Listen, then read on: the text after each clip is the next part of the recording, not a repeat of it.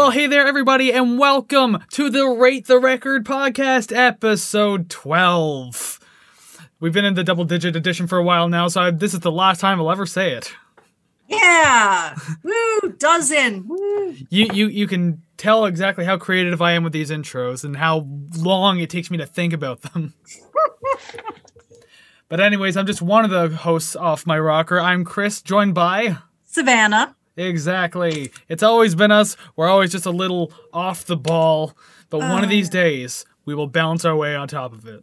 We won't. We just more crazy, more tangents, and more screwball conversation. That's what you came for, isn't it? I have a feeling one day we're going to record an entire episode of an album and like not even mention the album and just go off like crazy. So what album did we do? I don't know. You know what? I forgot to listen. But yes, this is the Rate the Record podcast, and if you're here and you've been here before, that means you like what we're doing, so make sure you hit the like and subscribe button there on YouTube. Help us build that community. We say it every single week because we mean it, we really want it, and we want you to be a part of it. Same thing with the audio world, and that is Spotify, Apple, Google, CastBox, Anchor FM, really, Bandcamp, and I'm just going to say, yeah, Stitcher, let's just add that in, even though we're still having problems with the first 6 episodes, but everything else is there, from Mr. Bungle up to Queens of the Stone Age, and then this episode should also be there now. It's good, though, that Mr. Bungle's first, because for me, at least, that was my favorite episode thus far.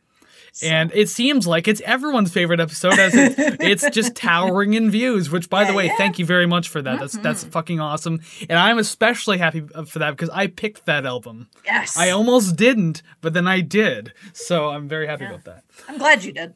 Mm-hmm. So before we get into today's album, special anniversary album, there is a disclaimer that we'd like to read each week just to make sure we're all on the same ball. Even if we don't agree with each other's opinions, or we do regardless, we don't want to be dicks about things. We want to be cool. We just want to have some fun talking about music. So we have a little disclaimer that we read, and it goes as follows. The following thoughts and opinions we're going to discuss regarding this album is strictly of our own personal interests. We are not professional music reviewers. We are simply two friends having fun, discussing and listening to music. We encourage respectful discussion and friendly banter of each episode, but we do not condone and will not tolerate bullying or belligerence based on the opinions of ourselves or others. This podcast is a casual and for fun project, and you are welcome to take what we say regarding the albums we rate with a grain of salt. See, at least I have that as a gimmick where it's like I'll throw up my hand, like that flashy wave, look in the camera, then I'll wink. Since I don't have a salt shaker, that's all I got. So because we alternate reading the intro bits, every time you read it, my brain's like, say it, jump in, say it. What I'm like, say, grain of salt? Yeah, it's just, I always want to I feel like the part of it that I've memorized the most is just the last sentence. So my brain's like, do it, say it. And I'm like, no, be polite. My brain's like, do it. But I've resisted so far. At that point, I'm only being flashy anyway, so do whatever. It's fine. As long as we can all agree the grain of salt portion, then we're fine. Oh yeah, that's the best. Well, before we actually mention what the album is, I think I've already screwed up the order of this introduction and how we usually do it. Because, so as I said before, if this is not your first time here and you've been here before and I'll like and subscribe and all that stuff, welcome back to the podcast. We are glad to have you here.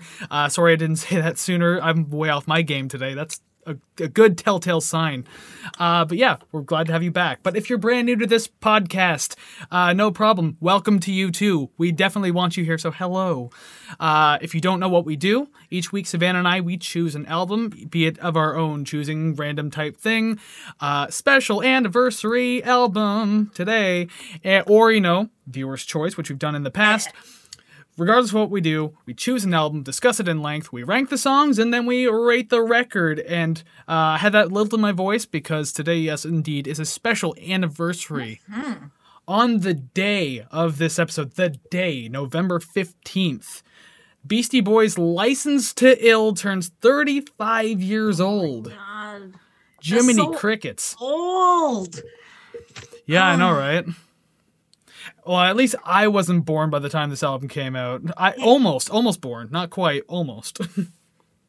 And Me neither, smartass.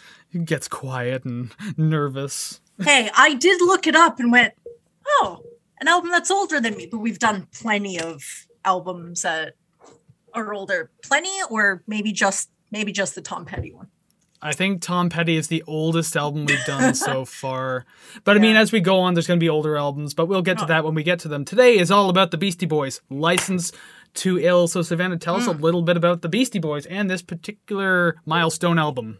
All right, well, here is the story all about how 3 guys from New York City became the Beastie Boys. That took me a good 10 minutes. It did. So, the Beastie Boys, they were a hip-hop group formed in New York City in 1981. Adam Horowitz, Mike Diamond, and Adam Yauch. There's a lot of debate about that last name and how it's pronounced. Well, he'll be MCA from now on. Yes.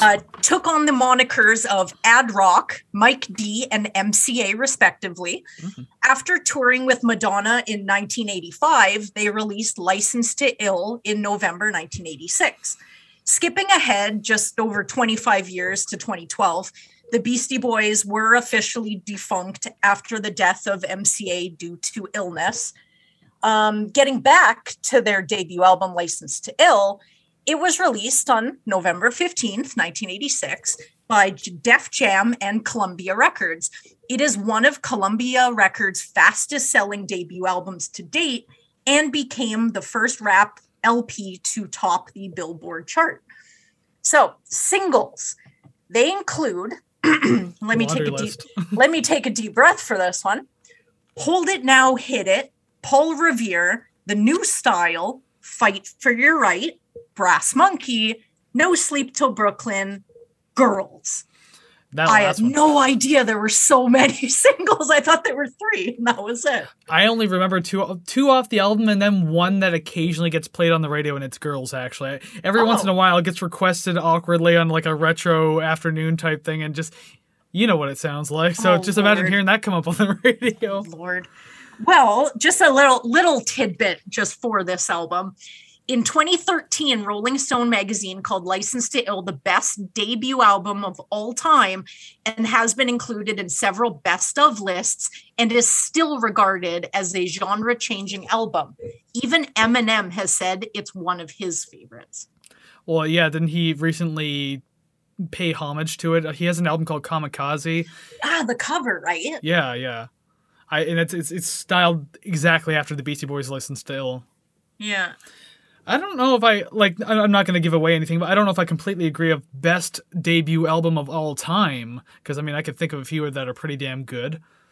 I would say our debut episode talked about one of the best debut albums of all time. Yeah. Anyways, the album is what it is. People love it, obviously, and it's celebrating a very important birthday anniversary today, so we're going to cover it. And so it's time to get into the whole song discussion portion of the show, I suppose. Yes. So the very first song, Rhymin' and Stealin'. Go for it. Yup. It's a song. It is a song. So for a first track, it is nice to hear actual handheld instruments. So it kind of gives you I hope they keep up with this. So that's an optimistic point I get from that. And that opening drum beat, definitely a sample. Don't know where it's from, but it is so familiar. It's right there. Teacher, answer my question. You know it. What is it? I believe it's When the Levee Breaks by Led Zeppelin. Oh, that's okay. As soon as I actually, my very first note is like kind of 2 in 1 here. So excellent grimy start to the album, and then is that real drums or a Led Zeppelin sample? Because I immediately knew When the Levee Breaks, like that's what it is. Yeah. Yeah, I heard it and I was like, I know this. I'm like, I can't place it. And spoiler alert, there's another Led Zeppelin sample to come up later on in the album. We'll talk about that when we get there. Same thing, and then I had to look that one up. Now, I'm wondering, was this actual like instrumentation in this song, or was it just a sample? Because it's very brief. But I mean, you didn't mention in the intro, but like if people didn't know, the Beastie Boys started as a punk band in the 70s, so they do play their own instruments. They know how. or I mean, as much as a punk rock band from the 70s can play instruments. So you've definitely heard it, like, you know, Sabotage and What You Want and stuff like that. As a matter of fact, this song, as I have in a note too, this song was a sign of things to come in their career, because this sounded a lot like What You Want would become down the road. Yeah. Which is good, because I actually really like that song. Very, very good song. But yeah, this one, you're going to find that I don't have a lot to say about some of these songs, so I purposely started looking at lyrics just to find things to say. Yeah. But the problem is, a lot of the lyrics on this entire album are like the same things over and over again. Just, you're killing people, stealing things, and you're rhyming. Yep. That's pretty much every lyric on the entire album. But to be fair, they're rhyming and stealing, so they're doing more rhyming and less stealing. Unless they're just stealing rhymes or stealing samples. I don't know. Oh, shit. Did they ever pay Led Zeppelin? Times for Google. I'm just kidding. I don't care that much. Yeah, but like lyrically, obviously it has a common theme with like a lot of different rap tracks, especially of the time when like rap was just kind of coming up.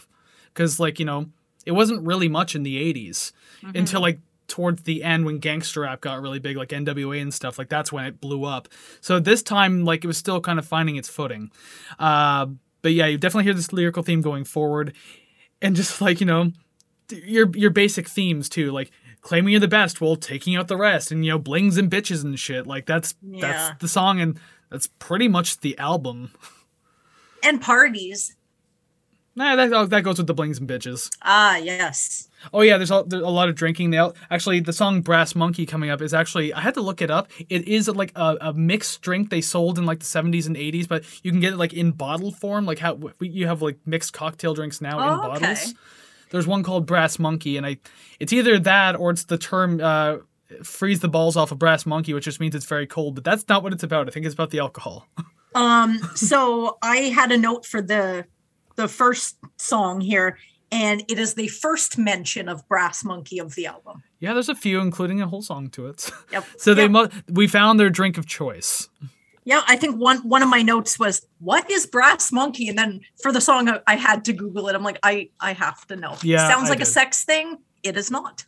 No, I mean, it very well could be a sex thing, but it's definitely a drink, though. Interesting.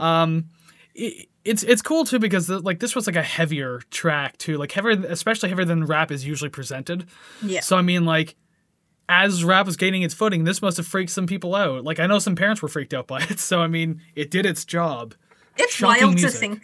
It's wild to think of that now, because you're like, that's absolutely nothing compared to what I've seen. Oh, hell yeah. Even considering, again, NWA coming out in a few years, I mean, that's when shit got scary in rap music, like how aggressive they were with it. Like, and I fucking love NWA, I really do. But I mean, like, yeah, this is tamed to today's standards. Oh, hell yeah. Yikes. Child's play. And so I'm going to make this note too, just because it's going to come up a lot, and I know it will. This is rap, especially from the 80s, and so I was talking to you talking to you about this off camera, how it's 80s rap and even like 90s rap, just very loop based, very repetitive, doesn't really change much melodically or anything like that. So you just kind of take it for what it is and have fun with it. So I'm not going to rip on that a whole lot. I'm not going to be harsh about that on this album. I'm just, because I know it's going to just be like that for the whole thing. So yeah, because if this wasn't a rap album, I would destroy this album for that reason alone of how repetitive everything is. But I get it, so I will leave it be. Yeah, I'm not that mean. Yeah, take it for what it is, right? But I did say that this song felt like an extended 4-minute verse. It just never changes and never ends. Yep. Yeah, I have that exact note for a song coming up, almost verbatim. I was about to say I have that for like multiple songs, but again, not going to bring them up because I'm going to be nice about things. You still have your one free ticket to talk about it. All right, so the next song, The New Style. I personally like the aggressive like sampling style so far in this album because again, I don't know if it's real instrumentation or just sampling itself. Yeah. But like it feels more aggressive, so like I kind of like that feel to it. It's simple, but it's effective. I really liked the record scratching or DJ shenanigans, whatever was going on. It broke up. Hold on, cutting you off because you say guitar wankery, you call this DJ wankery. They're shenanigans. You're going to use a different word. You could just keep using the word wankery. It's so wanky. There you go. Yeah, it's I don't know. It went from, rapping verse, and then it was kind of like a DJ chorus, I guess. I don't know. I was digging it. Wasn't interested in the whole song sort of cruising at the same speed, but near the end the tempo dropped, so it kind of went a little slower. I appreciated that. Kind of wish it came in a little sooner, but I appreciated it when it showed up. Yeah. So yeah, that little chorus thing that you're mentioning, it's like a breakbeat style bridge, I guess. Mm-hmm. Breakbeat was like huge to use in that time, and I think lo-fi still uses it a lot too. But regardless, yeah, like I thought that was a really nice touch. At least they're adding something new. Yeah, it kept the song fresh, so it's a nice way of doing it. I wrote actually, before I get to a specific line I want to talk about real quick. You mentioned towards the end of the song too how it started to feel a little different as well. Yeah, like the beat drops in the last third of the track and it changes, and I like when rap songs do that, like rap and hip hop, where like you have the same thing kind of running all the way through, but then at the end, just like suddenly it's kind of like they're dropping a whole new track right at the end. Yeah. I don't like. It's funny because I've complained about stuff like that in the past, but I don't know. In hip hop, I kind of like it because I guess because things have been so repetitive, it's just like, oh, something fresh. Yeah, it like catches your attention for the second time. Like it got you into the song, but now it has to keep you. Yeah, even though it's 2/3 of the way through this song. Yeah, I do wish it came in a little sooner. So I think it was like maybe it was the last the last vocal part, whether it's a verse, chorus, whatever it is. You hear the background woes. I can't really replicate the melody. Yeah, right. So at the end where it's just whoa, okay, that's fine. But listening to it over top of like flowing lyrics, I was like, I feel like 7 people are yelling at me right now. I'm like, could have done without it while he was rapping, but maybe kind of brought it in a little later. Mm-hmm. So then it wasn't so overwhelming. But aside from that, it wasn't a bad song at all. The woes felt obnoxious, but I feel like they did that on purpose. Yeah. I think they knew how obnoxious it was and they didn't care. Yeah. Because, like, I don't know, even as the instrumental started to fade and they were still woeing at the end, yeah, you can kind of hear them cracking up a little. It's just like, you know what you're doing. Oh, God. Well, they were in their early 20s, so they were probably let's see how much we can get away with. But even being in your early 20s, another lyrical breakdown here. One line, I actually paused the song and had to like reread the lyrics. Quote, "The girlies I like are underage." Yes, I heard that one. So like literally the rhyme before that was they were talking about like Jimmy Page, something like, if I was a rock star, I'd be Jimmy Page. The girlies I like are underage. And so I don't know if that's a rip on some sort of like story about Jimmy Page I'm not aware of, which rockers of the 60s and 70s, that wouldn't surprise me. Yeah. I don't know if that, or if he was just like, if the smooth transition style rhyme, hopefully not an admission of guilt, but it was a bold choice to use that rhyme. I'll say that much. It stopped me in my tracks. I was like, you might not want to say that out loud. Yeah. Like, hold up, hold on. Yeah. Yeah. I heard that and was like, huh. Gross. I don't know how it shocked me so much as to when, like, you know, you listen to, again, like rock and metal tracks of the 70s and talk about like 17, 16, 15-year-old girls, Ted Nugent, 13-year-old girl. Like, I mean... Steven Tyler. Literally, like, any big-name rocker. Blah. Any of them. Gross. You just throw a dart at a dartboard and chances are you just hit a pedophile. I mean, like... did we just talk a few weeks ago about Gary Glitter? Mm-hmm. Anyways, off about him now. We're done about that. We can move on. Yep. Number 3, She's Crafty. What do you got?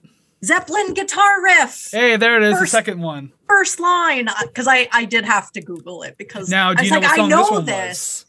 Oh. Read it, but I don't know it offhand. I don't remember personally. I'm not a huge Zeppelin fan as it is. I know what the song is.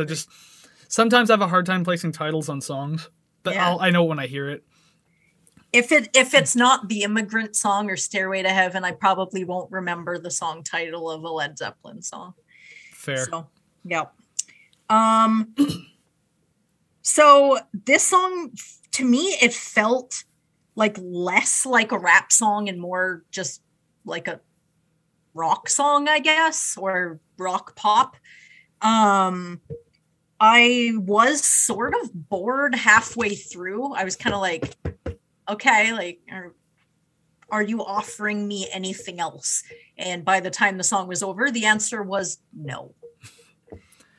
Yeah, the two verses that were in there just kind of play themselves out pretty quickly, and just the chorus didn't really add too much. Because although I will say on that note, like not adding too much, I actually have kind of a praise for that in a way, because I wrote a note that says, as compared to like today's rap and hip hop, like this almost feels like it has like a very minimal style to it, which is really interesting to hear in a rap song, because like, you know, nowadays you get like, especially with trap music, you get like those trilling 808s and like deep basses that just crush everything else in the mix. Whereas like this was like sans all of that.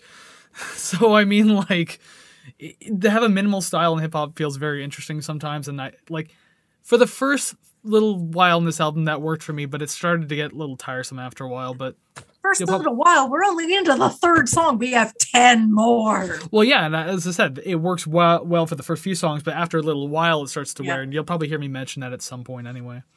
And then the next song, you're like, yeah, it wore off. I hate it now. And like even going into the end of the song too, like as nothing was really happening, although they added more tom drums and what sounded like a glass jar. I know that it has an instrument, like a name, and I don't remember what it is, but it sounds like hitting a glass jar. Yeah. They were just a little too loud and jarring, and so like it just felt really out of place. It didn't do anything to enhance or accompany like what was happening. So I'm just like, why even bother? Jarring. Yes. Pun in there somewhere. That's all. Rim shot. That's literally the only reason I'm here. Do you want to end the episode now then? No, because then you're going to kick me out. I don't want that. I did notice that in a couple songs forward. I was like, is somebody just sitting there just tapping a cup? But if that's an actual instrument, I'm really intrigued. There is 100% a name for it, and I know what it is too. That's the part that gets me angry. Like, I know what it is, but yet I can't remember it for the life of me. Huh, what's weird too is like adding things like that is maybe that like it's just the mixing that's bad for that particular part, but like the fact that Rick Rubin produced this album, like, did he okay that part? And then he heard the mix and he was like, hey, that's pretty cool. It's like, no, it's not. Turn it down. Apparently he was doing Slayer's Rain and Blood at the same time. So which would explain a cameo later in the album. Yes. Technically two cameos by the same person. Oh shit, I only saw the one. He's definitely in two. Because I know you know who I'm talking about. Yeah. But for those of you who don't for some reason, we'll get there in a minute. By minute I mean like a few, because we got a handful of songs to go. Yep. I don't really have anything else to say about She's Crafty. Me neither, but I'm really intrigued to see what the hell I was listening to in the next song. All right. So Posse in Effect is the next song number 4 on this album. Depending on what you're talking about specifically, like I'll mention that the heavy effects you can hear on the snare drum through this entire song. What is that? I was gonna say it was really distracting, but I said at least they made an effort to have the track sound somewhat different. Yes. My sentence was just, what kind of sound effect is that for the snare? Laugh out loud. It sounds like something used in early industrial music, to be honest. I wanted to make a note about it, but I didn't because I couldn't think of a comparison. But it's like just that style of sound. It's like, chances are there's an industrial band out there who used it. Like maybe Skinny Puppy did for all I know. I don't know. Skinny Puppy, that'd be cool to do. But anyways, that's my own little thought bubble floating away there. Yeah. I do like the sound and the feel of the guitar samples, which again, assuming they're guitar samples, because like they're grouped together very tightly, but also each group of these small little breaks of instrument are like spaced very far apart in the verses. Yeah. I don't mind that sometimes, but I mean, like, it's been doing it a lot so far in this album, so like you're really kind of ruining the effect it has. Yeah. If that makes any sense. Is it just like the wait for it, or like? Yeah, it's kind of like a lot of anticipations. It feels like anticipation being built between, because like you'll have this like quick instrument break, and then you'll have like maybe 6 bars, or not bars, but whatever, of just drum and percussion and like rapping, and then just a quick like hit of instruments, and then it disappears again. It's just it's fine when it's happening, and I do like it, but again, I feel like it was starting to get overused even this early into the album. Yeah. Oh no. And it comes back later on, although I do like how they do it later on, and I'll explain it when we get there. But yeah, I mean, I'm like hit or miss on it, to be honest. For this one, I do appreciate that thus far, for the last 4 songs, I didn't really feel like any song was a carbon copy of the one that came before it. So I did appreciate that this song did sound a little different, kind of added something. I'm still not sure if I think it's cool or not, but it added something regardless. I honestly probably could have listened to another minute, but I don't know what they would have done in that minute that would have been any different than what I just heard. But I don't know. I enjoyed it. It still, that snare kills me though. Like I listened to it and it kind of reminds me of like a Bop It, where it's like you hit it and it's like boing, boing. And I'm like, Don't even get me started on Bop It. It sounded fake, but at some point it kind of starts to just sort of sound funny. And then you take it as funny, and then it doesn't bother you nearly as much because you're like, they meant to be funny. They meant to be humorous, whatever. It's fine. Yeah, I think there was a point in the song when I wasn't even thinking about it anymore. So like it must have not bothered me like too much. It was distracting when I first got into the track, but then after a while I'm not even thinking about it. Yeah. And like I know you said you could probably listen to it for another minute, but I also agree that like I don't know what else they would do. So yeah. Like the song was like I have it written down 2 minutes and 26 seconds. Yeah. So I mean, I don't personally feel like a lot was going on with this track other than like some of the weird sounds. Yeah. So 2:26 seems like a fitting number for a track like this. Fair enough. They just recycled a lot of their own lyrics from other songs and just recorded this one. Well, I mean, they have an entire A-side, B-side to fill, right? So, which I have a note about that coming up once we get to the B-side of the album, because I'm a little puzzled by it, but hey, to each their own, I suppose. All right, so song 5, because I think we're done with Posse in Effect. Yeah. Slow Ride. Right away, the War Lowrider sample is a lot of fun, super bouncy with the halftime feel. So it's not going like the pace of the original. It's just got a halftime, and I kind of like that. Yeah. So that's fine. And this is the song that I had to point this out. For all the tracks that they talk about the amount of rhymes they have, they sure do recycle a lot of them. They talk about getting dusted a whole lot. They talk about like I can't even remember at this point because like they say a lot of shit, but like a lot of their rhymes, especially the ones you feel would be unique, happen millions of times in this album. They say Brass Monkey a second time before the actual song. They just really like that alcohol. But I mean, like, yeah, I don't know. At this point, it just feels like they're literally just regurgitating and recycling like the same rhymes over and over. It's just like, do not brag about how often you recycle, because you don't humble brag about recycling. Yep. Look, I like the hand drums. Oh yeah, those were cool. Shrug shoulders. Hard stop. I like the hand drums. Well, yeah, because it sounds different in this as compared to like again the other songs. They made an effort to sound different. Yeah. So it's appreciated considering like some of the songs were kind of starting to feel repetitive and just like even with their tone and just style and composition all together. Yeah. Like I guess I was just gonna say, like, I guess 80s rap didn't have a whole lot to work with aside from like just burning through samples. So, like whereas today's rap, like, you know, people actually just sit down like synths or like program some sort of like arpeggios or something along the lines of that. Back then, yeah, they didn't really have that. So I mean, granted though, Beastie Boys did have a bass and a guitar that they could have used, but they didn't. It was taking a rest in the corner of the studio. It's fine. Or maybe you should pay it to work overtime. I going off of the you know, sort of artist sampling and doing stuff now, I've heard a couple things, like a couple of I guess comparative videos on YouTube where they'll take like the finished song and then they'll like show all the samples that are in it. And some of those samples are so like manipulated where it's like they'll stretch them for tempo, or they will put in like a much higher like range and stuff like that. So it's like when you hear the original sample, you're like, there's no way that that's in this song. But yeah. I find like songs like 30 years ago, they didn't have, I guess, those resources, or they just didn't use them. I don't know. But like sampling back then, I feel like is so obvious. You're like, oh, I know this, I know that. It's carbon copy.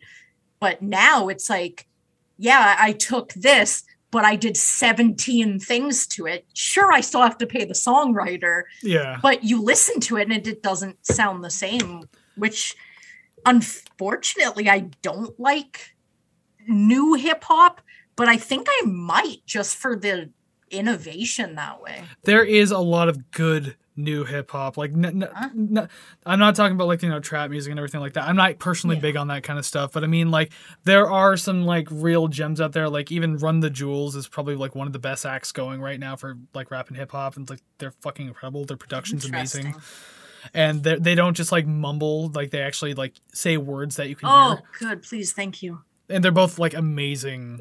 Like lyricists, they're so good. Anyways, I mean, fuck, we're gonna have to do Run the Jewels one day, aren't we? Yeah. Anyway, yeah. Even with the sampling, like what they would do back then was just like literally slap a record on the turntable and just find a portion that they liked. I don't know, because like nowadays you can play a part of a record and hit a loop button on like on your little board next to you and just have that kind of go and just scratch on that. I don't know how they did in the 80s. Maybe they had the same thing, but like more archaic, I guess. Yeah. But yeah, regardless, I mean, this one was interesting with the lowrider. Yeah. Yeah. Well, coming up near the end of the album, I feel like every sample they had, they're like, we're going to get our money's worth. I have a note about that because I know exactly what you're talking about. Yeah. I love how much we stretched out a song we had literally nothing to say. So that was slow, right? We do this all the time. If you've been here before, you know we do this. We don't end up talking about the album. We're just going to talk about French fries or dinner plates now. Or we could talk about Girls, the next song on the album. I believe this is the end of the A side. I didn't check the record size, but I think it is. Oh yeah. So Girls. What an absolute surprise. Question mark? I have two notes, and sometimes I try to sort of reword my notes so I'm not just reading it verbatim. Mm-hmm. But taking into account they were in their early 20s, I still don't really care for this song. And it's an interlude. It's okay, but seems like a novelty. That's it. I literally have nothing else to say about the song. And no history on why they wrote it or when they recorded it. But it just seems like something that they just slapped on because they thought it was funny one day. Well, everything rhymes with like "hey," for example. Everyone, like every single rhyme is just that through the entire thing. So I'll read some of my notes verbatim here, just because I mean, I kind of wrote them in that style that I was going to read them like this. Yeah. So the smile that cracked on my face when that synthesizer kicked in. A song that feels it's requested more on retro radio for laughs. And again, I think I mentioned that. I don't know if it's on or off camera, but regardless, yeah, like. On Edge 102 out of Toronto, for example, like on their retro lunch, I've actually heard Girls come on the radio. It's a short song, like 2.5 minutes. It's probably actually longer than it should be, to be honest. Yes. I don't think anyone actually requests the song because they like it. They probably just think it's hilarious because of the way it sounds, and you wouldn't expect this song. Yeah. It's so cartoony. It's ridiculous. Yes, I've never actually thought of that descriptor, but it's very cartoony. Yeah. Look, I'm not about to tear the song down though. Like, I'm really not. Like, it obviously I don't care for it, but you know they did this song for shits and giggles. Like this, you know that they don't take themselves too seriously. Oh heck no. So I mean, I respect that. Like, if you want to have fun in your music and just have a fucking time. Have a time. Like, seriously, do it. And, like, people will dislike it, but I mean, the idea is if you're having fun, just have fun. Yeah. Yeah, and as I said, like, they don't take themselves that seriously. Like, sometimes they do, obviously, but a song like this, not so much. Yeah, and like I said, they're in their early 20s, so it's like they're young guys. It's like, really, what do you expect from young guys other than an entire song about girls?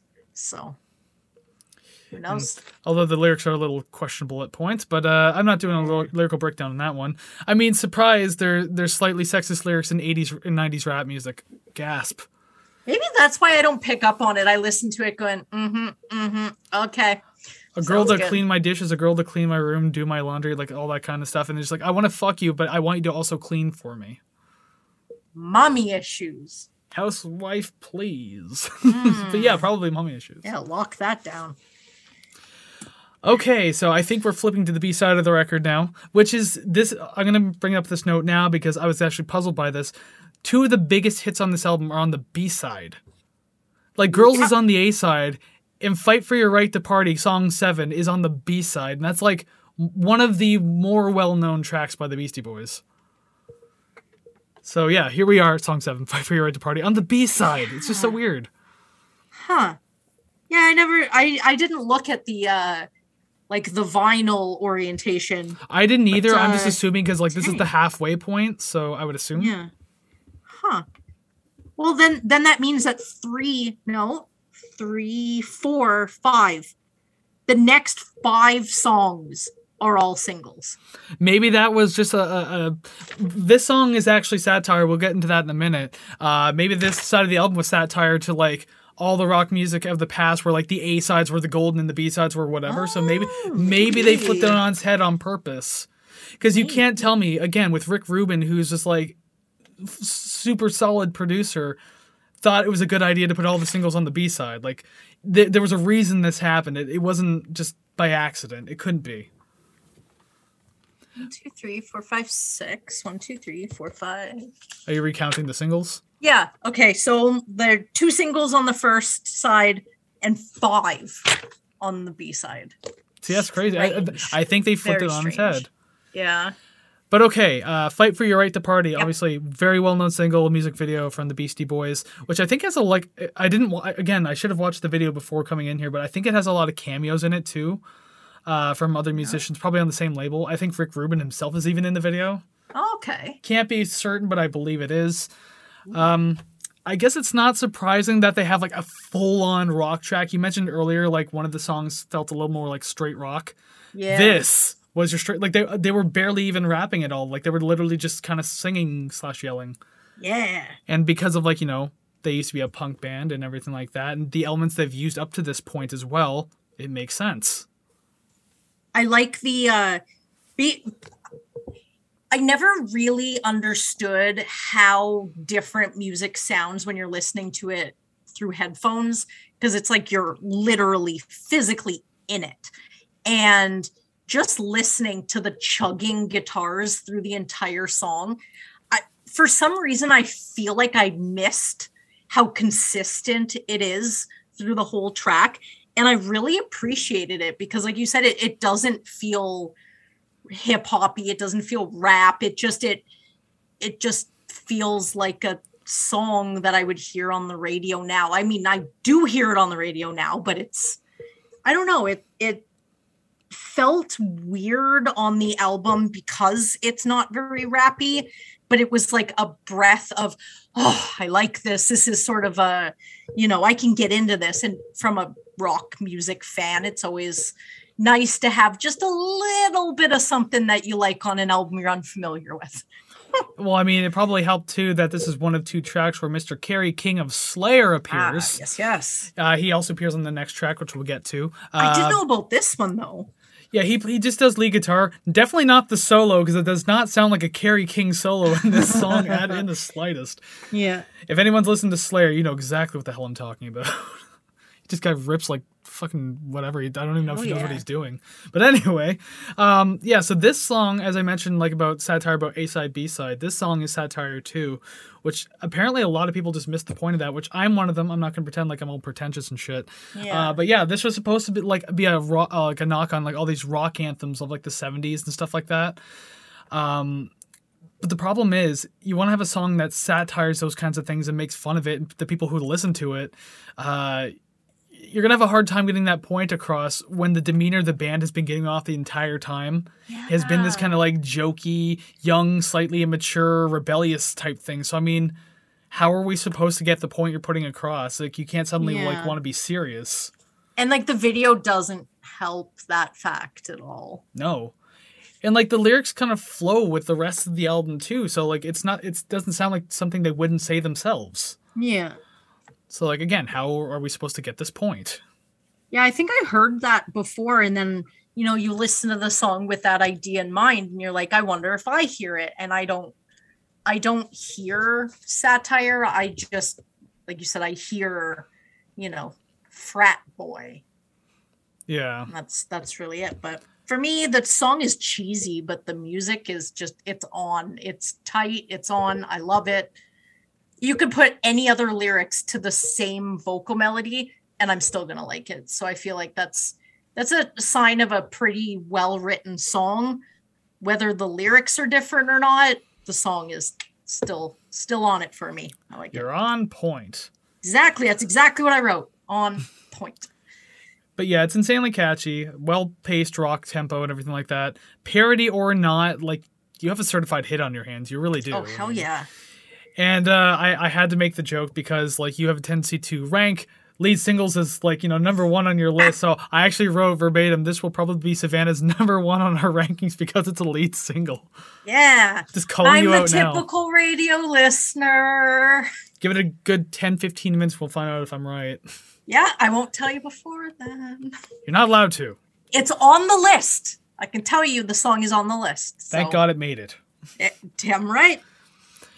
All right, song number 8. No Sleep Till Brooklyn. Yep. For the final time on this album, hello, Kerry King. Definitely more of a presence, like a heavier presence by Kerry King, including the guitar solo. But yes, he's here on this one too. I'm into it.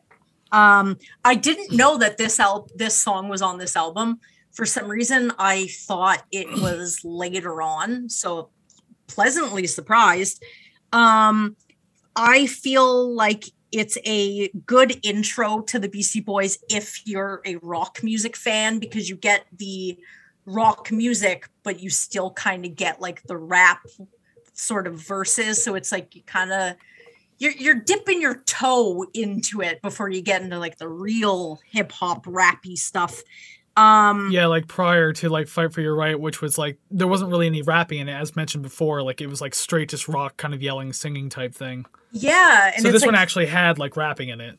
Yeah, and like you want to listen to it, and you're like, wow, like I really like the guitars, I like the drums. Maybe I can overlook the sort of the rap lines, but I like the music. And then the farther you'll go into it, you're like, all right, I'm starting to like the rapping, and then it changes, but. I like the solo, and some little part of me was like, give me a record scratch. Just give me a record scratch over that solo, please. What if it record scratch and then completely reverse the solo? So you're just like, that is part of the solo. It's just a record scratch. It goes all Tom Morello with it. Contacting the devil. More or less. Yeah, the vocal flow obviously felt different in this one as compared to the other one, like Fight for Your Right. It picked up the pace, and it was on top of a slower beat too, so I kind of like that. That felt kind of cool. My issue is that the vocals, maybe it's just me, but they felt buried. Like they felt quiet. They felt quieter behind the instrumentals. Like I wasn't using my headphones to listen this time. That could be an issue. I don't know. But from what I heard, I could still hear the vocals, but they're not as out front as they should be. Because like lead vocals, unless you're going for a particular feel, are supposed to be like front of the line with everything else kind of like dancing behind it. Yeah. This one was just like way the fuck back here with especially the guitars like up here. So I mean, I don't know, that it bothered me a little bit, not so much that I like hated the song, but like I was definitely kept noticing it. And you mentioned you like Kerry King's solo. I thought it was out of place. Oh, really? It didn't do it for me in this one. Like, you know, people love Kerry King and what he does, and especially with Slayer, obviously. But I mean, like, I don't know. This one felt a little strange to me. Like, I guess it's nice to have like a noteworthy guitarist on your debut album, especially like a label mate. So maybe it'll get more eyes on the product. You know, obviously going like ripping on the guitar, going nuts. But like, it just felt messy and over the top as compared to like the polished beats of the song itself. So interesting. I'll have to listen to it again with those with that in mind, just to see if I hear it. I mean, take that with a grain of salt, if you will, because, man, I could be way off my fucking rocker. I don't know. Yeah. Well, I mean, if you've proven anything today, you are. But, I mean, I'm still going to, you know, I'll still take another listen. I didn't know that it was Kerry King when I listened to it. It wasn't until I was writing the intro that I was like, hold up, really? Wait, you heard that solo and didn't think Kerry King? No, I don't listen to Slayer enough to discern the guitar playing. To be fairly honest, the only band that someone can play me the first couple lines to, even if it's a brand new song, and I'm like, yeah, this sounds like Dream Theater, no matter what. Yeah, I think it's John Petrucci's guitar tone and playing. I can point out immediately. Everyone else, I'm like, I have no idea. That's kind of how I feel about Nine Inch Nails. Like, I just know when I hear Trent. Like, I just know. Yeah, it could be a brand new song you've never heard before, and as soon as you hear it, you're like, I know this. Except for God Breaks Down the Door. When that song came out, it confused me. I was like, this isn't Nine Inch Nails. Oh my God, it is. That freaked me out, but it was also a good song. But we're not talking about that today. Oh. One day. One day we'll get into a Nine Inch Nails album. Wink, wink. Not anytime soon, so don't get excited. But there's going to be one coming, I promise. Okay, so that's No Sleep Till Brooklyn. Yep. So let's go on to Paul Revere.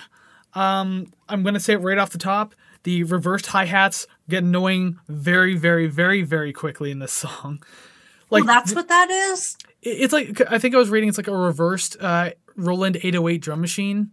So like you got the closed hi-hat sound. There's even like kicks and snares that are slightly reversed too, which I like those portions, but like that hi-hat needs to go to hell. Yeah. Because like everything else adds something nice sonically, and it was interesting, especially like with the bass drum going reverse. But like the hi-hat messed it all up for me. It really did. Yeah. I wasn't sure what I was listening to, but I put the main riff / whatnot, whatever that was, sounds like what I assume an alien abduction would sound like. It sounded very, I don't know. I couldn't place it. I spent the entire song going, what the hell am I listening to? So thank you for that. Also, the lines in this song, like the lyrics, felt like a relay race where someone's running and they say their line, and then they're like, here, MCA, take this. And then, you know, he starts rapping, and then he's like, here, Mike, take this. And then he takes the stick and keeps running. The amount of times that I had to fucking hear MCA did this, MCA did that, Ad Rock did this, that was annoying. I found that annoying. And is Paul Revere the lumberjack guy? Wasn't Paul Revere the guy who said like the British were coming? I'm not really good with my history. Don't know. I thought he was a lumberjack. Hold on here. Paul Revere. Yeah. I'm just going to go ahead and leave this in because now we can show everyone that we're not good with history. Yeah, no, I'm terrible at that. I remember being in history class in high school, and American Revolution. It'd have to be him. I think he ran, like, he was on a fucking horse, and he told everyone the British were coming. The British were coming. I think that was him. Oh. Yeah, he warned the colonists about the British attack. So yes, I was correct. You were wrong. Sweat off my mind. Sweat off my brow. Paul Revere was a narc. It changed history. I don't know. But it's funny how you mentioned like the way that the lyrics were done in this one. Mm-hmm. I kind of like the storytelling element of that because like I made a joke saying, what a charming origin story. One almost killed another one over a beer. They fled to the border so they could party. They killed and robbed people. It's those precious moments in life, you know? Why didn't they understand the irony? Well, that's probably why. I would like to believe this is an actual real origin story, by the way. This is exactly how they met. And for some reason are still allowed to make an album and they're not in jail. Oh my God. Well, I mean, money buys you freedom, right? If they didn't even have that at this point. Oh God. But yeah, not a whole lot happening in the track, but I actually like the storytelling element of it. It felt a little fun, and because it was like listening to an audiobook with music behind it. Yeah. I don't know. I think I might disagree with that part. I didn't say you were allowed to. Moving on. The like the storytelling, that's cool. Like I like having the mental images when I'm listening to songs, but I think just the repetition of their names, it was just sort of like, I don't know, kind of kicked me out of any sort of mind fantasy. I'm like, oh, MCA did this, then he did that, then he did this. Oh, MCA, take the mic, and now it's your turn. I'm like, oh, I don't stop it. Well, I mean, I guess we don't want to get confused of who the hell's doing what or what the hell's happening in the story, I guess. I don't know. Yeah. I don't know. I haven't listened to like a ton of Beastie Boys, so I don't know how many other songs do something like this or if any do at all. But I mean, maybe this is their like foray, if I'm using that word correctly, into storytelling. I don't even know if I'm using that right. That's it. I'm staying up all night listening to the Beastie Boys back catalog. Well, I at least hope you don't regret it. We'll see. Well, we'll wait until we get to Hello Nasty, because I can recite 3 MCs and 1 DJ, like word for word, the entire thing, all 3 of their parts. I can't do much in my life, but I can do that. That's like me with Forgot About Dre. You start doing it, everyone's like, what? I was out with a friend of mine once, and just like, they're like, oh, I didn't know that you like rap and hip hop. And then I started like silently, like not like rapping intensely, but just kind of like saying it. Yeah. Obviously not saying the N words in the song. I obviously not going to do that. But the thing is, I got it like damn near perfect all the way through. And they were just staring at me like, you're not done, are you? And it's like, you're not done the song. So you just put up one finger and you're like, no, wait for it. Wait, I'm almost done. No, I just have one more chorus. I was like, you know the song. You know exactly where I am. You know when I'm finished. Now sit down and shut up. Alrighty then. Moving on. Hold It Now. Hit It. That's song number 10 on this album. Just weird squeaking alien noises. Yeah, clown nose. It didn't really do much for me. It was nice as something new with like the song title sample. I don't know. It kind of felt like they just clipped it from the TV. It was just a lot of samples sound like that, especially if they're older records. Yeah, I actually kind of like that though. It's charming. That's kind of cool. Yeah, it's like you're flipping through the television. Mm-hmm. But yeah, this song was, I don't know. It didn't. I don't know how else to describe it other than it didn't like hold its shape to me. I felt like it sort of was a bunch of little bits that just didn't really stick together for me. Yeah. With this one, like, it kind of had like a different style of percussion as like the other types. I use the term alternate style of percussion, although I probably should have wrote a descriptor, but I didn't. So we're just going to go ahead and say alternate style of percussion. You listen to the song and tell me what you think. But yeah, like it felt different with it, and I liked it for that reason. Yeah. There were like these little breakdowns between the verses, and they're probably the most interesting part of the entire song. Because yeah, other than that, it was just bland whateverness, just kind of getting from one to the next. Yeah. I do like the vocal flow more in this one though. It felt like, especially compared to like previous tracks, because like I felt they were more laid back than they have been. Mm-hmm. I didn't even really know how to explain this. I'm looking at my notes and like I don't even really agree with saying what I have written here, because I was like, it felt more laid back rather than this trying too hard to hit the mark type style that they've done previously. Like the other tracks didn't feel as natural in its presentation. How about that? Whereas this one just like felt like they were just like loose, not going too intensely and just doing a song. So I liked that portion of it. Yeah. But it's just too bad that the rest of the song wasn't there to complement that style. Yeah. Yeah, it just sort of, for me, it was just like little parts that I'm like, I would like this independently. I would like this independently. But for me, having it all together was just kind of like a buffet of sound. It was all right because I think the buffet's coming soon. Oh. We'll get there. Well, this was a buffet. I was like, not that hungry. This is like the starter section of the buffet, but then like the main course portion that's like even longer. Yeah, that's the one. We're at the starter table right now. Yeah, you're loading up on rice, and as you walk to your table, you see the crab legs, and you're like, God damn it, I got too much rice. Yeah, rice, salad doesn't really matter, but then yeah, you see like the big things down the way there. They're coming. Oh yeah. I have a very funny note about that, but first we have to go through 2 more songs before we get to that particular one. Yes. Song number 11, Brass Monkey. There you go. It's mentioned again. It's got a whole song unto itself. The beverage, not freezing your balls off.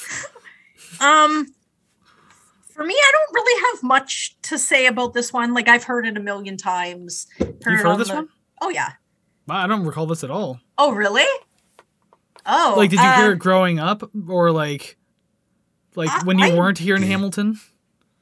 I don't recall. I know that I've heard it, like, as a teenager, but I don't know if that was one of those, hey, I'm going to download everything on LimeWire, or if it was hey, I downloaded, the top 200 songs from the 80s.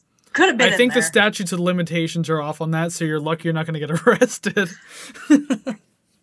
Ha ha! I stole. Ha ha! I used Kazaa and LimeWire. Ha ha! And then BearShare after. I do not know what that is. Yeah. LimeWire and Kazaa were my things, and that LimeWire, FrostWire, BearShare. Oh yeah, yep. When you're poor, you're poor. So I guess really the only thing that I had to say about this was it sounds like the horns are speaking to me in a language that I don't even think it is fluent in. I'm trying to listen to the notes and it just sounds like somebody's learning how to play, but it sounds appealing to my ears, but I listen to the notes and it feels like it's like, and I'm like, what is this? But it doesn't sound bad per se. It just sounds like it's yelling at me in some sort of alien language. I know exactly what you're talking about because I wrote notes on it and I actually really like it. Yeah. It's an interesting style of writing. Like, again, I'm not good with music theory, so I'm not going to pretend to name off things that I think it is. I'm not that confident in my speaking or my English. But I was playing it along on my bass guitar while listening to it because I got curious about like the notes that were being played. So I was like, got your bass there, and then I went to the high note, like, and everything like that, just for that the horns work. So you get your bass, and then the horns kick in, like, pretty much over top of each other. I really liked it because it felt out of place, but I mean, like, I like when songs do that, especially because it can be done smart too. Like, you can have something in a song that sounds like it's not supposed to be there, like notes or like just melody, but it somehow fits for some reason, and it's really good. I actually like that because I mean, like. This is another one of those songs, too, by the way, where things were grouped so tightly, but then they were also spread out really far from one another. Like, here's Group A, this Group B, and like you got to go through like all these bars to get it. But I liked it on this one. It actually kind of gave me, in a small way, Public Enemy vibes. Oh, really? Again, with like Bomb Squad style production. I think I mentioned that even last week, too. Yes. For some reason, even though it was Queens of the Stone Age last week. Don't remember what I was talking about, but anyways, that's a week ago. Public Enemy and Anthrax. That was our bonus episode. You're right. Did you guys watch the bonus episode? You can go do that. We ranked 90 songs. Do it. Card above my head here. I'll just write like an hour or two on my sheet so I know to put that in editing. I love doing this on the fly. And I'm not cutting this out. Fuck this. It's a little fourth wall for you. Yeah. I just realized in my webcam I'm posed like Jeremy Hotz right now. I notice that I do that a lot. I sit there. And I just like put my hand. I stroke my little soul patch here. I'll like do this like I'm just a fidgety weirdo. I either pinch. Normally when I sit for too long, I'll start to get tired. So I'll sit here and I'll like pinch my chin, and then I'll start moving my hand over my face. And I'm like, I'm definitely not micro yawning. Well, that's why I usually have this pencil in my hand. I just kind of like move it around like this while I'm talking, because at least I'm doing something. And trying not to talk with my hands too much. I'm trying not to touch anything on my desk because I'll end up tapping my pen or like moving my feet, and then all you'll hear is don't. Well, and usually lose their mind. I think in every episode we can hear you like hit the microphone stand. I hear every 100% of the time I will hit it. I'm letting you know right now. I have an arm, so I can't hit mine. Like mine's like attached to another table. Today you will hear it again, because I tried to push something under the shelf on my desk. And the back of my hand hit it. And also your arm hit your like little spit filter there, your little pop filter, and I heard that. And I don't say anything. I just go through editing and I hear dum dum dum. Yeah. Well, soon you're gonna hear shit in the background. Yeah, and that'll be the sound of me in editing realizing I have to actually like turn down that volume manually after I compress shit. Anyways, that's tangent time. Sit here with my arms next to me. Move like 5 feet back. But yeah, I got not much more. I got little more for the next two. I thought the song was kind of interesting, especially with the unique like the bass and the horns kind of going along with it. Mm-hmm. I want to be confused about a song about a cocktail, but I mean, like, consider the songs of the years and multiple songs, multiple bands, genres that have written about alcohol. So why should I be surprised about I guess I'm more surprised that it's just about a very specific cocktail that, like, not a lot of people know about. Yeah. It's not a song just about drinking whiskey or, like, oh, I'm chugging ale tonight, blah, blah, blah, or whatever. It's like Brass Monkey. It's a mixed drink. Get it? It's like, I guess you could have just said, like, vodka or something, but okay. It's like singing about a sex on the beach, but specifically that one shot and nothing else. I have a tangent about that drink, but I'm not going to get on it. Maybe in a bonus episode one day I'll do it. I'll even write it on my paper here. Tangent about... Tangent ideas. Sex on beach. There you go. Bracket, I don't even know if I'm going to be able to read that later. Drink and bracket. Yeah. It's a pretty funny story. But anyways, we'll move on from that, though, because people want music. People want the Beastie Boys. Yes, low and slow. I do absolutely love the slow jam vibe going on in this entire track. It felt really cool.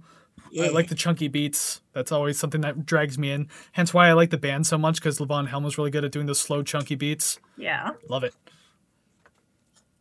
I like the tempo. It is slow and low. Keep wanting to say low and slow, but that's for a roast. So slow and low. The guitars thus far have not grown old at all. Every time I hear it, I'm like, ooh, give me more. I like this. And whatever that glass tapping is, I'm into it. It sounds very homemade, I guess, where it's like they were running around the studio and they're like, shit, we need something. So it's like, oh, like, what do we got? Okay, cups and forks. And that's all it sounds like. And I like that idea that it was go to the hastily, studio's kitchen. Yeah, that it was like hastily assembled. I like that idea. So I like the inclusion of that. It was cool. I need all the Nine Inch Nails fans listening, if there are any right now, to agree with me on this or tell me if I'm crazy, because I need to know if Trent Reznor was influenced by this particular track at any point, because like he was influenced by like, a lot of 70s and 80s stuff, obviously, being when he started Nine Inch Nails.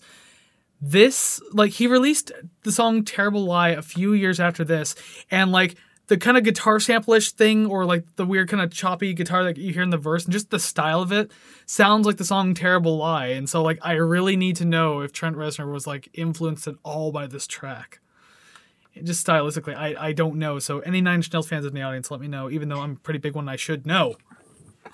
I'm trying to imagine that song to kind of go with this one, but all I hear in my head is doodle-doo, boop, boop, boop, and just like the boopy part of Terrible Lie. That's all I love hear. that synth. Don't chalk shit. Yeah. No. Like, I really like that song. I own the album, but it's just one of those. I can't imagine any part of Terrible Lie other than that one part, which I'm okay with. Fun fact. But also just the guitar song, like, dun, dun. Like this song, okay. Slow and Low, has definitely got that. And this is obviously older than Terrible Lie, which I think Trent wrote in like 88 or 89. Like I think it was a demo before it was on Pretty Hate Machine. So I'm just wondering if there was like any sort of like that. And by the way, you want to talk about owning pretty hate machine. Do you own it 3 different copies on vinyl? I do. No, but I own 2 different Simple Plan CDs because they had 2 different covers. You shouldn't talk about that out loud. I was a teenage girl once. You're just a kid and life is a nightmare. Don't copyright strike me, please. I know that I was singing perfectly there, but still. Please don't. I was going to sing it, but no, you know what? I want to keep my dignity today. You already mentioned Simple Plan. You lost it, really. Okay, but the song was fine. Didn't mind it, but I mean, like, there's like a sample of like a car driving away that you constantly hear, especially towards the end. Like, I don't know what it is exactly. I mean, I guess it adds like another layer of sound to use, and like I can appreciate that. But I mean, for my own style of production, if I was to use that exact same sample, like I would say dull it a little bit so it like sounds not so sharp. Put it in like buried a little more in the mix so it's like still tonally there, but like not like it wasn't even that it was loud in this mix, but just like, I don't know, if you just dull it and bury it a little more and kind of like have like as like a quiet ascending bass type sound in the background. Yeah. That would be a really cool addition, but just the way it was now felt really strange. I don't know. I don't know if I even heard that, but I am going to go back to it and listen to it again. You'll constantly hear this, and it's like definitely a car, like 100%, like it's a sample of a car driving away. It's probably like a scene from a movie or something. Interesting. Yeah, I'll have to listen to that and kind of focus on it. There's a website called like Who Sampled, and like you can find out like every sample in like every song, essentially. That's cool. I have to look up this whole album, including that car sound. And then I have to find out if Trent has anything to do with Terrible Lie in this song. But anyways, all the things I could talk about for Nine Inch Nails one day. Yep. But now we have to end the album with the last song, Time to Get Ill, but I wrote it as Tom to Get Ill because I clearly don't check my own spelling. Time to Get Ill. First thing I thought was, time to get sick. And then I thought, yeah, ill, sick. And then I realized I'm white. All the samples, all of them, every single one that they paid for is in this song. All of them. My note is literally, this song goes heavy with the samples. It's like they paid for a big blind bag of samples and realized that this was the last track to use them. Like, for example, a Mr. Ed sample is in there, for Christ's sake. Like, I'm way too young for Mr. Ed, but I know what the fuck it is. Yeah. Like, why is that in there? And I'm like, there was a few others I don't even remember, but still. It's like I'm flipping channels on a TV where it's like I'm listening to the music, but as I'm flipping, I still hear the music in the background, but it's just TV show and then another TV show. I'm like, I actually kind of like that. It was, it gave some sort of auditory interest, I guess. Yeah. Kind of strange, but I was kind of into it. I mean, yeah, I guess that part of it isn't so bad, but I mean, I don't hate this song. I really don't. Actually, you'll find out that it's not the best song on the list, but I rated it pretty decent. Mm-hmm. But this is where I started to ask myself, does this album really need to be 13 songs? Because, I mean, a lot of beats just start to sound like similar, simple variations of each other.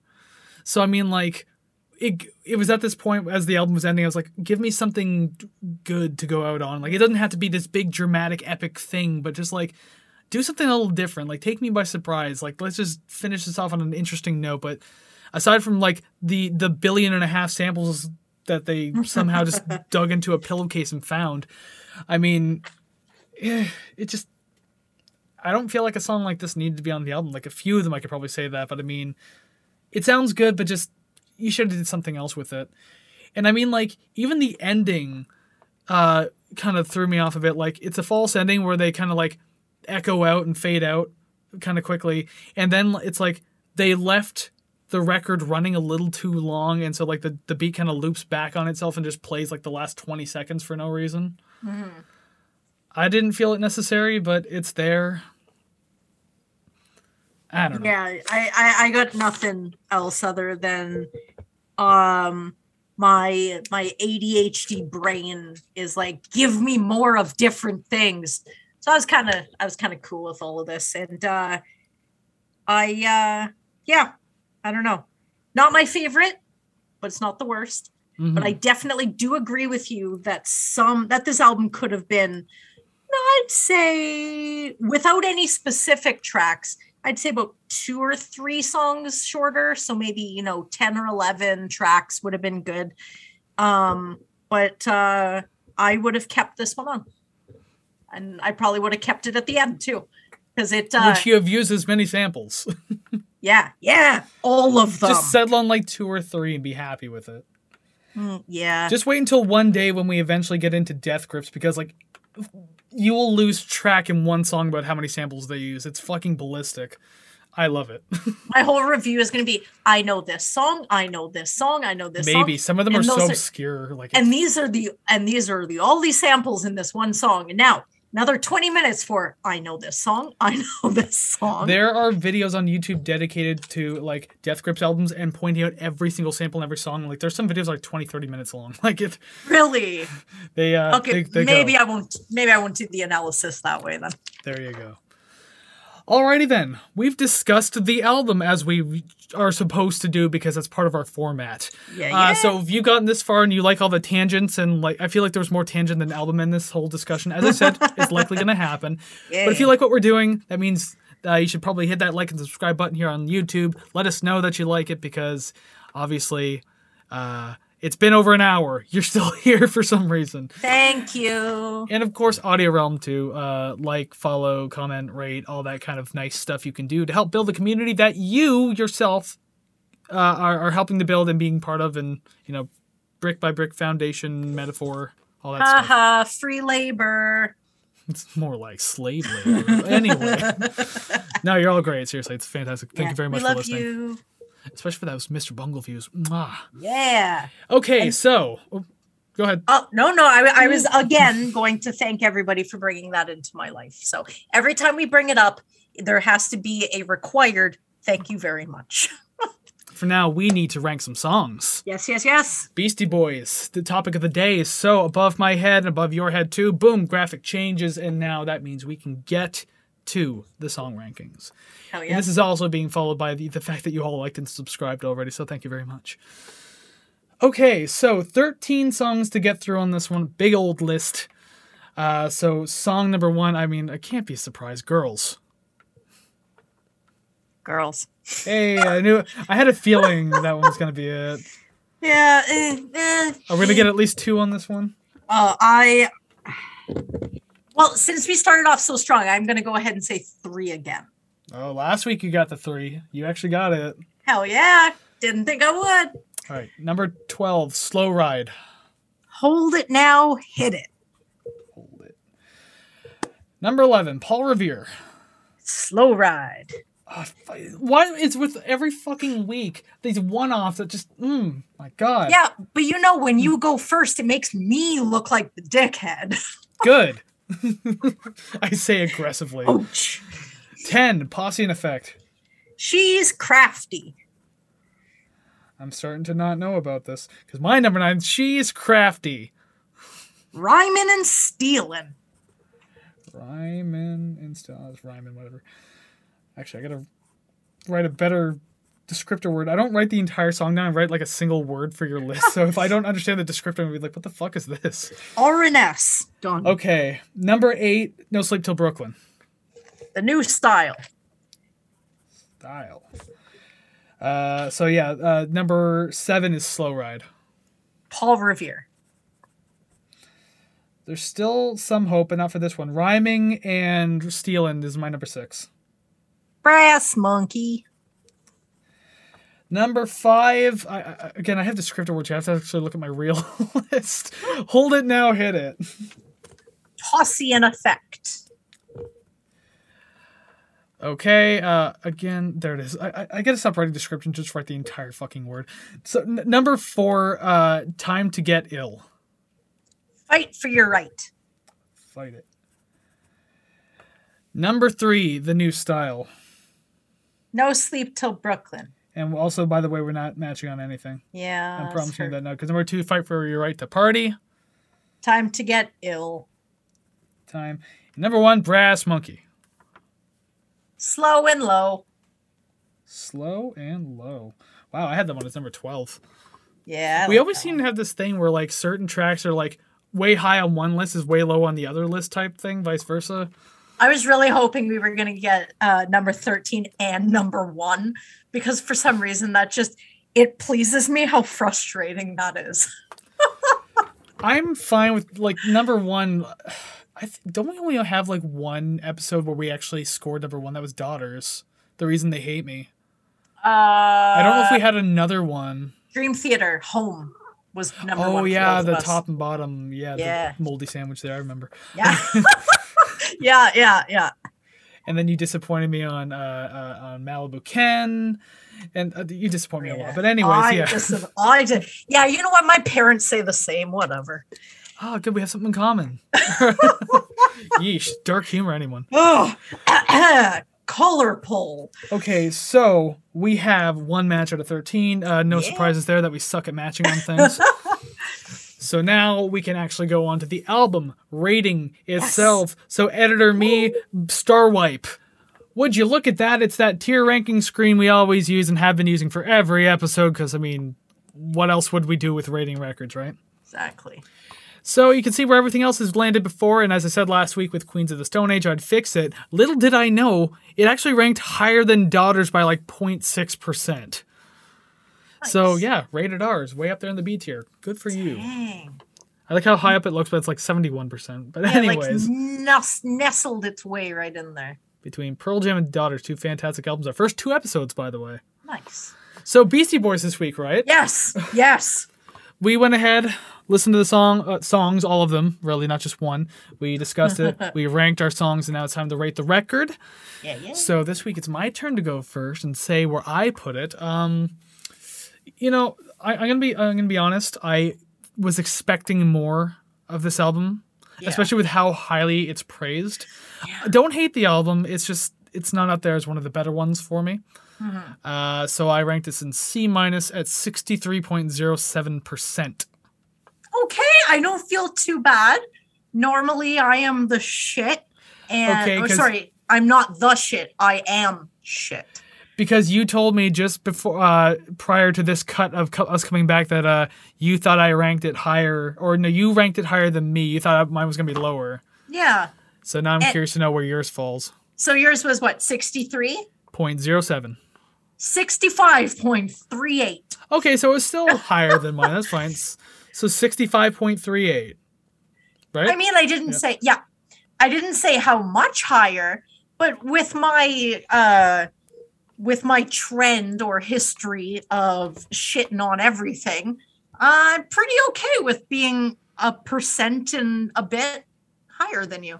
So I did it justice. I think I did a good job. I think the bigger point is going to come in the day where I choose an album and you rank it higher than me. Yeah, that would be really funny. I think you've done that to me too multiple times. Porcupine Tree was I think the first. No, I think that's the only one that this happened to, because it was such a shock. That's like, you ranked it higher than me. There are some albums that I pick that I've never listened to before. I just want to do it. And I mean, that's fine. We're allowed to do that. I mean, there's way too many.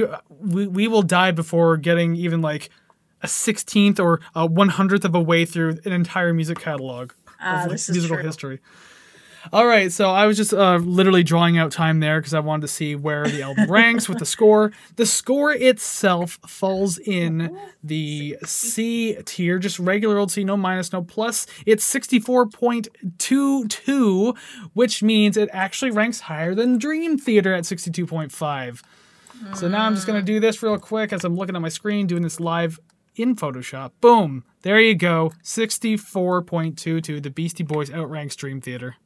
Somehow I'm okay with that. That's 2 hip-hop albums that have outscored Dream Theater, and you were very shocked about the first one because you didn't expect that to happen, but then it did.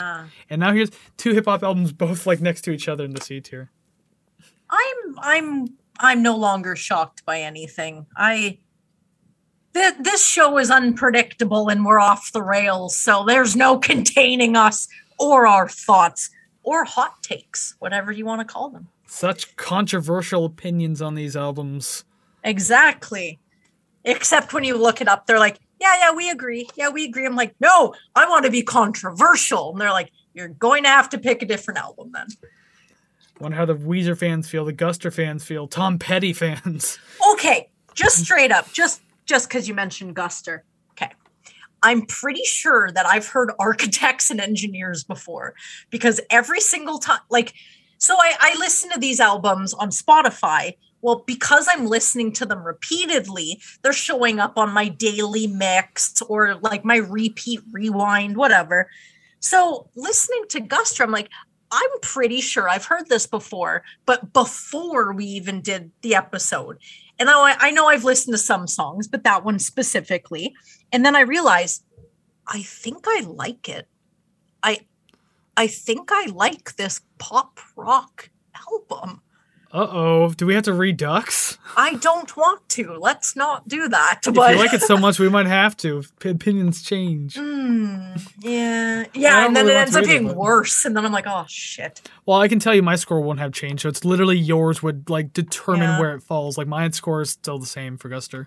Yeah, see, I'd rather do Tom Petty just to do him justice, but I know that just to spite me, you'd probably put it even lower than you already If did. I have to be subjected to certain songs again, yes, possibly. You're like, just stomp it into the ground, it would be so low. More or less. Well, there it is. We've ranked yet another record, as if you were surprised that we were. We're going to leave, next time we'll just leave you on a cliffhanger, do the entire episode, but then not rate the record till like the next episode. Stay tuned for follow and share for part 2. Get out Yeah, of here. well, yeah, that's what's going to happen if we put every episode on TikTok, just in 3-minute increments. Follow for part 28. Yeah. Swipe through. Yeah, but wait 3 minutes. At least give us the views.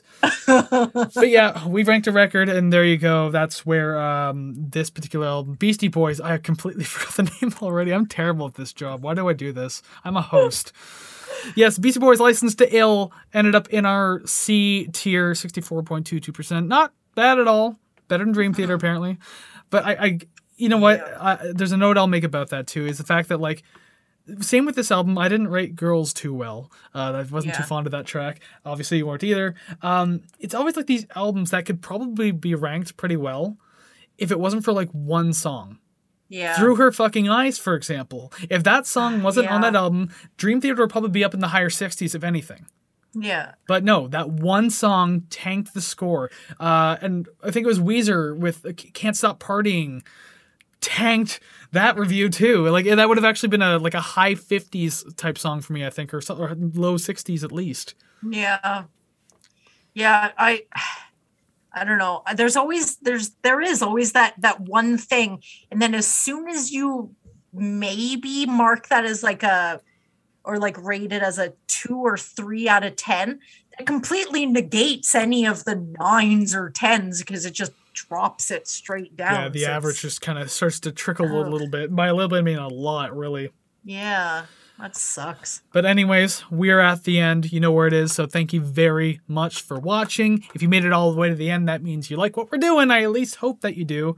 So go ahead, YouTube, like, subscribe, comment, do all the things. Build community, as I always say, build up. And then audio. Yes, that's right. I'm doing my hand acting now. And audio, of course, who can't see my beautiful hand acting, just go ahead, like, subscribe if you can, I guess, follow, comment, rate, all those things that really help build the community, give us more presence and everything like that, because as much as we want to be rich and famous, we want you to be there too. Just minus the rich part. It's our money. Yeah. You know, all those give us your monies, money. all that money we're currently making right now, and zero this much. Regardless, we want you to be part of the community, so go ahead and do all those things. Help build us up and be part of it. Thank you so much if you already do that, and thank you for your continued support. Hell yes. So, you can always follow us on Facebook, Instagram, and TikTok at Rate the Record Show. So, Rate the Record Podcast. Again, that radio show that I do is getting in my head, but I'm trying real hard. I'm trying. And of course, on Twitter at Just Rate the Record. And you can also email your comments, questions, requests to ratetherecord@gmail.com. There's got to be a better division for this. Like, I record the radio show very close to this too, so that's why it's always so confusing in my head. It's even worse on the radio show though, since I'm coming off of Rate the Record. Yeah. Anyway. Definitely having 2 radio or audio-based shows that are RTR is definitely not Well, ROR and RTR. Rate the and rock on. But then record, yes, that's the Stressful. resolving point. Stressful. So we're obviously tangenting way too much yet again, so we can let you go. But before we do that, not a tangent, because we want to let you know what to expect next week, a little sneak preview. And I think Savannah's particularly excited about this one for reasons XYZ. Well, I mean, you left the door open, but I'm not going to say it. So it's my birthday, and I'm going to play what I want to. And what I want to play is my favorite band. So if you've been listening to any show or any episodes rather leading up to this one, you may have heard me say it. They are a trio. They're not the Beastie Boys. And if you know where Bubba's Bar and Grill comes from, you'll know who it is. So don't look at Chris. He's a dead giveaway. But No, I'm not. but yeah. That's nothing. There's another trio over here. It could very well be Primus. It could be Primus. It probably is Primus. We'll get to that. So Primus next week. Yeah. We hope that you're looking forward to it. It's not Primus. I don't want to let anyone down too early, but if you are a fan of this band, you are a fan of this band. Yeah, there's not really like an in between. No, it's you love them or you hate them completely. I actually know people who hate them too. It's so weird. Me too. My mom, she's like, every time they come on the radio, she's like, that's it. We're done. It's off. And I'm like, excuse me. I later find out that it's because it reminds her of my dad. So Eesh, yikes. nice. Nice. Well, before we say too much to completely spoil what the next episode is, because I think that the band name is on the tip of our tongues. Oh, I'm going to stop. Yeah, that's what we're going to cut off. So that's what you can expect next week. So make sure you come back, same time, same place. We will be here. Brand new episode, Unlucky 13 for Savannah's birthday. Yay, I'm so excited. So until then, have a great week. Listen to some awesome music, and we will see you again soon. Take care, friends.